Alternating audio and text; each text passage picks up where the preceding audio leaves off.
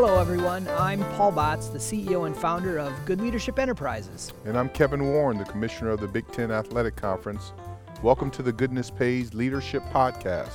We're recording this on the stage of the Providence Academy Performing Arts Center, not in our usual place. This is a spectacular setting where earlier today we produced the Good Leadership Young Leaders Breakfast with you, Kevin, as the speaker. And of course, everyone was masked. We were practicing social distancing. We were a little worried about whether there'd be any energy going on or not, but it turned out to be great. There were hundreds of guests, both young and established leaders all over the country. We had 19 different states represented. We're just so grateful for that. So let's just get this started, Kevin. How would you summarize your experience this morning as the speaker at the Good Leadership Breakfast, our first live stream podcast? It was incredible. I mean, I felt the energy in the crowd. I mean, it was special for me because this is the first public facing event I've had really since COVID-19, started in March.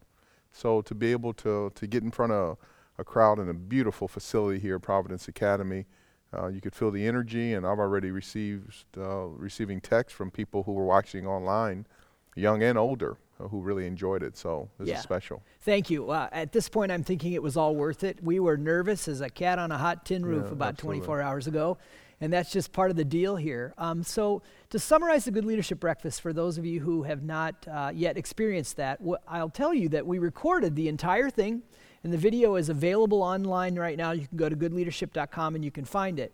But in general, we walk leaders through a series of exercises to explore what does goodness mean to them, and how can they transfer that goodness into good leadership.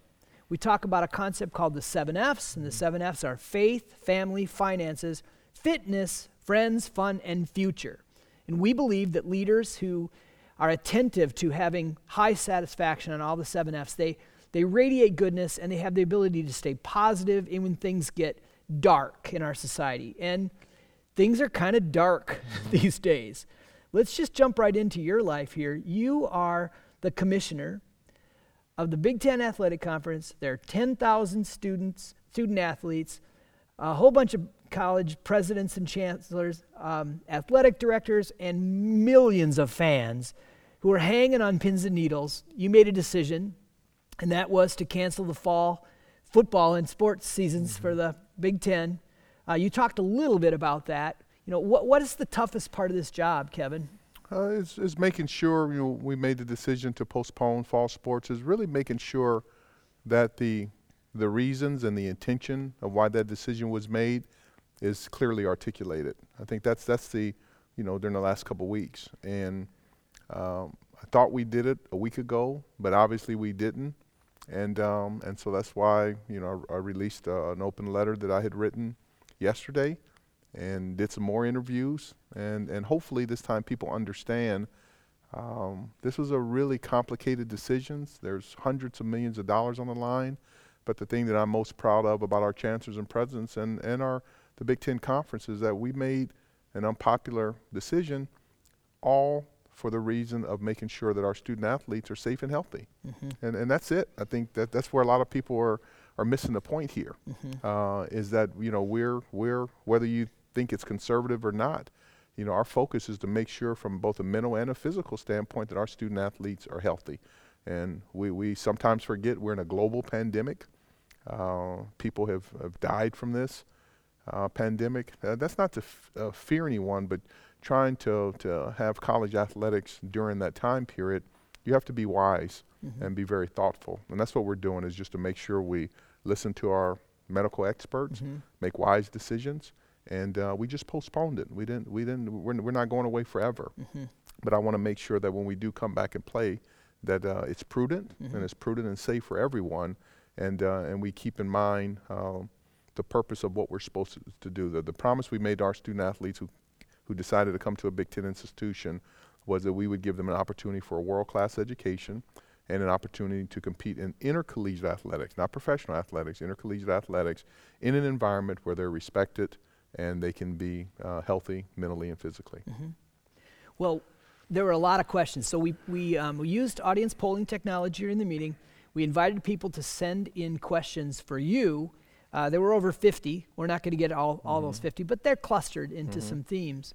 The number one theme for sure, themes are football and the rest of the 7 F's. And so you talked a little bit about your faith, but I also know that you have a son who is a scholarship athlete at an SEC football school. So the family has a lot to do with that. The football and family is coming together right now. Can you just talk a little bit about how your son playing down at Mississippi State had an effect on you?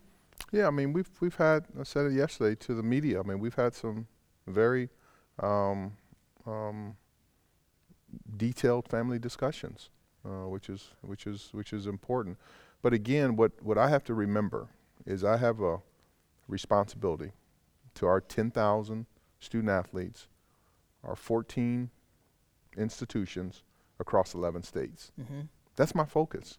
And so when I wake up in the morning, is my family important? Family is critically important. Anyone who's been around me understands that. But my focus has to be, am I doing the right thing for those student athletes in the Big Ten? You know. And is it reasonable for us to expect that you kind of see your son in every one of those 10,000 that you're? My son is not in the, he's not in the, you know, No. Big Ten Conference. Yep. So I have to, you know, I think, I mean, one of the things I've really tried to focus on, there's decisions that we all make in life that are macro decisions. And then there's some decisions that are micro decisions. Yeah. And so my macro decisions are making sure that I do everything, give every ounce of energy to the Big Ten Conference and do everything I can to take care of our student athletes. And whether that's, you know, some days those people may agree with those decisions or they don't agree. But regardless of that, I've got to make sure that it's more in the decision-making process that I'm following, and not the decision, you know, not the results of the decision, or not that if you're, you know, upset or angry or disagree. And all I ask, you know, just like with me, I just have tried to live my life when I disagree with decisions, just handle yourself in a professional, you know, manner, because again, I keep going back to it. We're in a global pandemic. Yeah. So there were several college athletes who were watching, and one common theme here is, so what advice do you have for us, the college athletes, to stay positive and to see the goodness in the decision that they can't play? You know, I mean, I just think that, you know, this is, and I can only speak from my experience. Yeah. And I can only speak what I would do if I were in that position. And trust me, I think about our college athletes all day, every day. Yeah. Is their goodness in everything. And if we had made the announcement that we were canceling fall sports or closing the Big Ten Conference forever, I can understand, you know, especially that's extreme angst. Yeah. But all we're saying is we're just postponing it. I mean, our whole goal, and we're working on it right now to explore what can we do from a winter standpoint and a spring standpoint. Yeah. And when you look at the entire arc of life, and when you look back, and it was interesting because, you know, I had a call this week of our team captain from my freshman year at the University of Pennsylvania. And, you know, we were talking on the phone, had a call that had been on the calendar, so I was not going to move it. And so we just spent about 20 or 30 minutes on the phone. He's an insurance executive in New Jersey. Paul Little was a phenomenal athlete, ended up getting drafted by the Portland Trailblazers, but probably one of the best athletes I've ever been around. And we spent a couple minutes, you know, and he chuckling because I said, Paul, do you remember? I mean, I visited the University of Pennsylvania in 1980, and I attended there in 1981. We're in 2020. I said, do you realize that was 40, you know, years ago? Yeah, 40 years. 40 years ago. And 40 years ago. And the thing that we talked about is some of the things 40 years ago that seemed so important. I mean, that we were agonizing on as student athletes, that now, you know, he has the same issue. He's got 5 kids. He's trying to run a business. His back's sore. You know, he had back surgery. You know what I mean? Yeah. That's life. Yeah. And so one of these things I try, it doesn't make it any easier. Yeah. But I just ask for all of us, me included, for us to have compassion with each other and understand my decision-making process is what's the right thing to do. So when 2 of our student athletes talk 40 years from now, that they're in a position that they can look back over their experience at the Big Ten to say, you know, I learned some incredible lessons. I got an incredible education. Even if they played, I don't care how good of an athlete they are, they're not going to play professional sports for 40 years. Yeah. And so I try to make decisions is that what is your life? What can I do today to make sure 40 years from now that they're able to look back and say, you know what, I maybe didn't agree with the messaging associated with that, but I appreciate the decision. And then work through it. And if everything works out, who knows from a scheduling standpoint of how it works out. But I'm just confident that we did the right thing, and that we'll look back over history and that we'll say that we did the right thing. Not that everyone will agree, but that we did the right thing. Well, we use polling technology in this meeting, and one of the first questions we asked was, the world is changing. There's no question about that. Do you think we're changing for better or worse? And I was really fascinated by the data. It was 53% for better, 47% for worse. And I think there are some things particularly that I, as a white man, business owner, we're the same age. I mean, I represent this category in our society that's been making the decisions for 400 years. And I've been soul searching of what does this really mean for me, doing the best I possibly can to understand. I've asked you this question before. What do you expect from me in order to help make this situation better?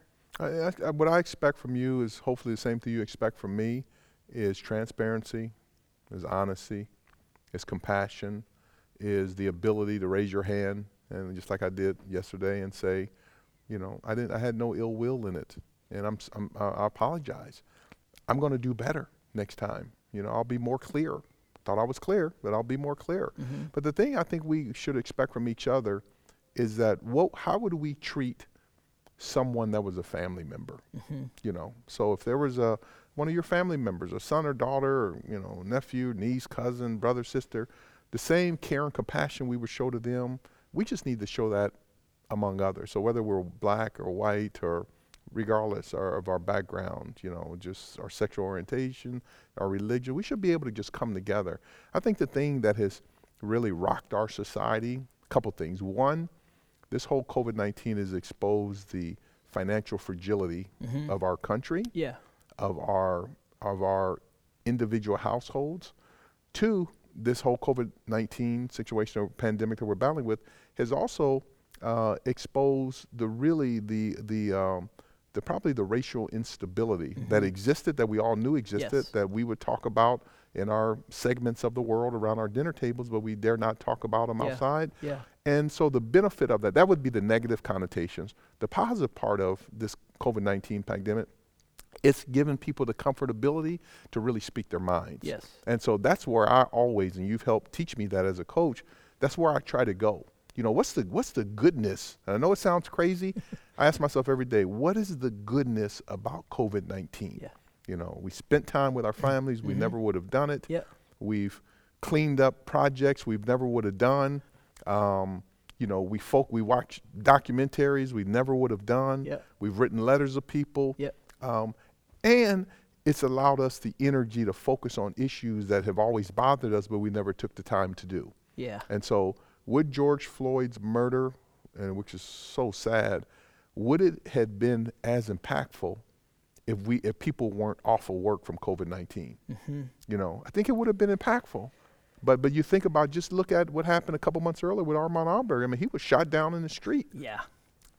But I think what happened is that because people have been off from work, their financial situation is tough, it's in the hot summer days, and then being able to see that over and over again, and people just being tired of it, has really activated us as a country to be able to make the world a better place. So if you ask me, although so many people have lost their lives, people have become sick, in the annals of history, when we look back, I think COVID-19 will be one of the most positive inflection points for us as a country and as a people. There's this idea that things that were unthinkable now are thinkable, things that were undiscussable now are discussable.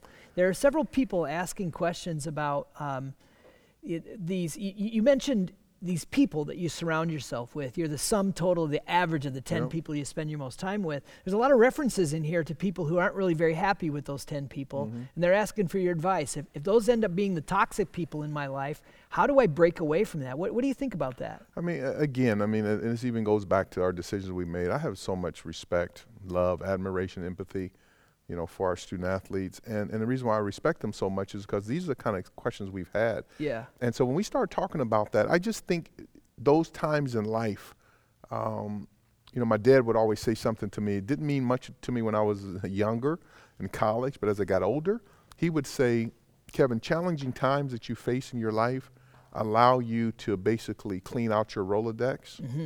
And because people, a lot of young people now don't know what but there used to be that kind where you'd have those note cards where you write people's names down. Remember that? And you pull it out. And I still collect those cards. Yeah. But and what he was saying to me is that just at certain times in your life, sometimes people's perspective on certain issues is based upon where they are in their life. Yeah. And so what I found is that you got to recognize. Because you can't get away from that. Just if you look at around, and there is a lot of toxicity in life, it doesn't make the people a bad person. Yeah. They just may be going through some issues in their life, or they may not be at a level or focus at a level that you are focused on. But I will tell you this, and I even say this when people come to me for, people get married or whatever, I will tell them, you can only go as high in life, in your career, as your relationship is with your significant other. Yeah. You can't have poor home life and then be stellar, or vice versa. You can't have a poor work life and be, stellar at home. So it fits. It's like the 7 Fs. Yeah. It's like the will. So the answer to the question is that I would be mindful if someone who sent in a question is already talking about it and thinking about it. I think they already got the answer. Yeah. Is that they need to not be mean, do it with compassion. And sometimes in life, there are periods where there may not be 10 around you. There may be only 2, or may not be 1, or maybe 0. Yeah. And those are good growth stages. Well, there's a couple of questions here about your just your learnings as a leader. And you and I have talked about this a number of times. When I first met you, you primarily identified yourself as a lawyer. So what are some of the lessons now looking back at that really helped you transform from that lawyer to the leader that you wanted to be? I think the message is everything matters. I mean, it just as a leader, and I saw it this last couple of weeks, everything matters.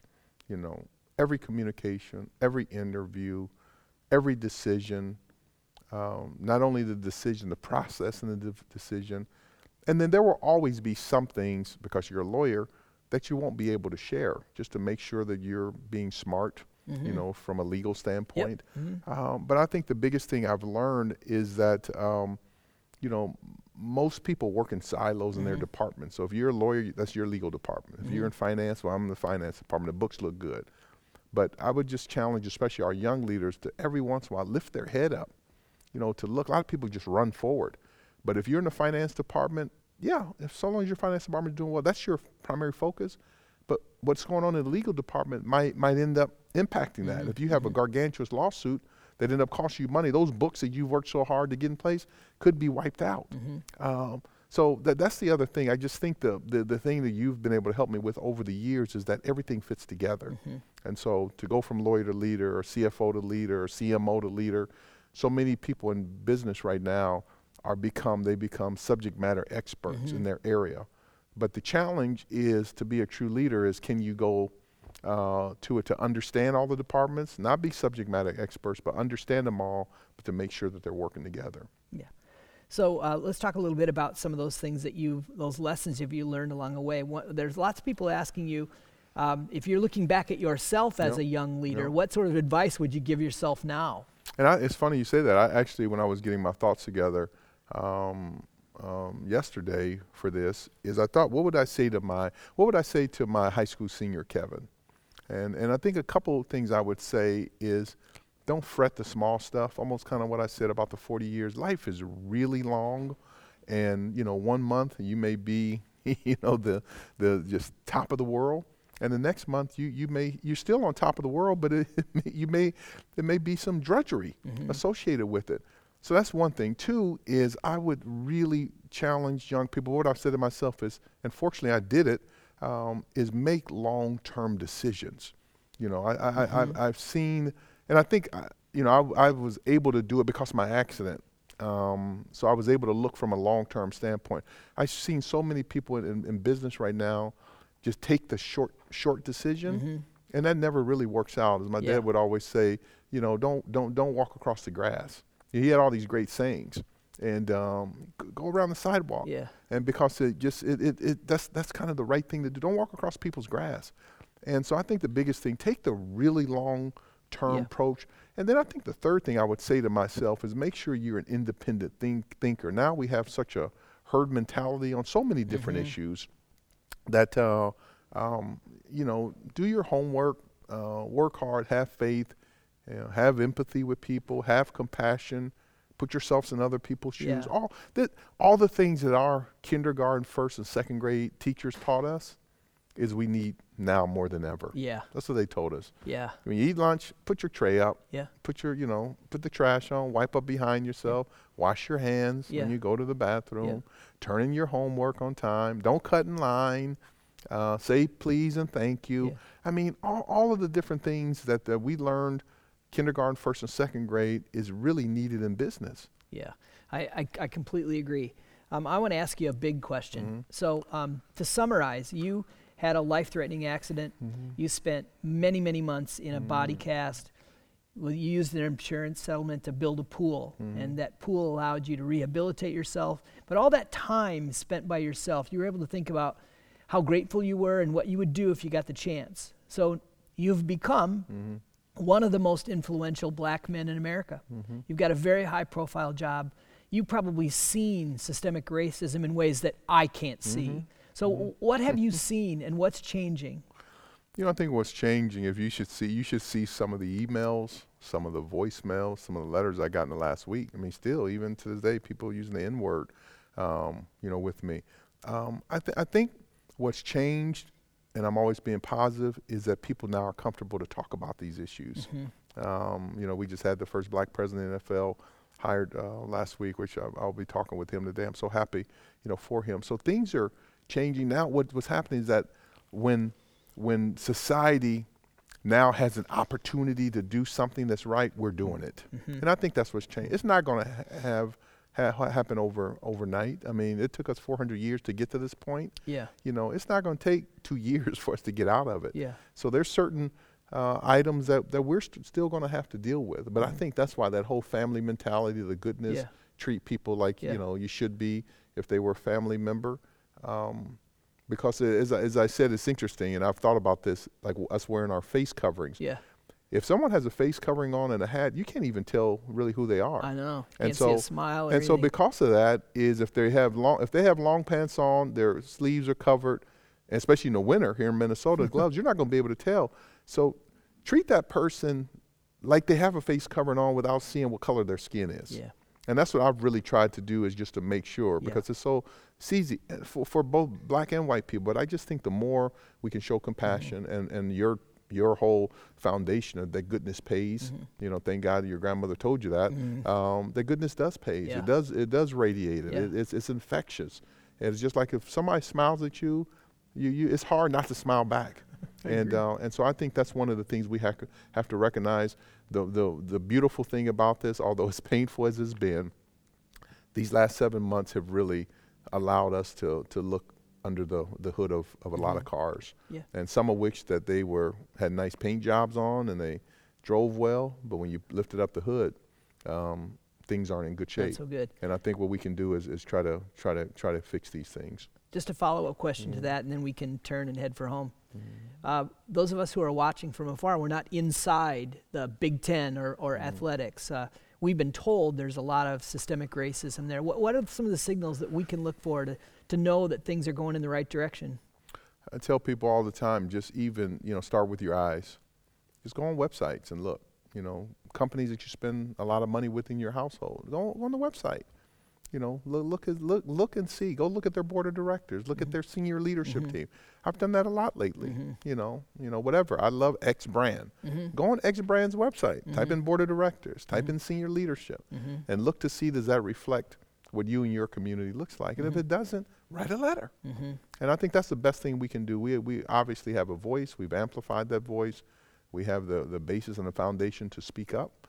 And I think one thing that people don't realize about diversity and inclusion is the fact it's better for business. There have been studies that have been shown businesses that do better typically are more diverse and inclusive.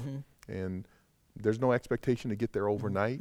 I think I can speak as a black person. I don't even want you to get there overnight because if you get there too quickly, it won't last. Yeah. So it's just, and that's why I love you for a lot of different reasons, Paul, but then be able to have these, comfortable conversations and just ask the question, what can I do to get better? Sure. And because I've been asking myself to do it, and then every day is a brand new opportunity, and please don't let yesterday dictate your thoughts for today and your future ahead.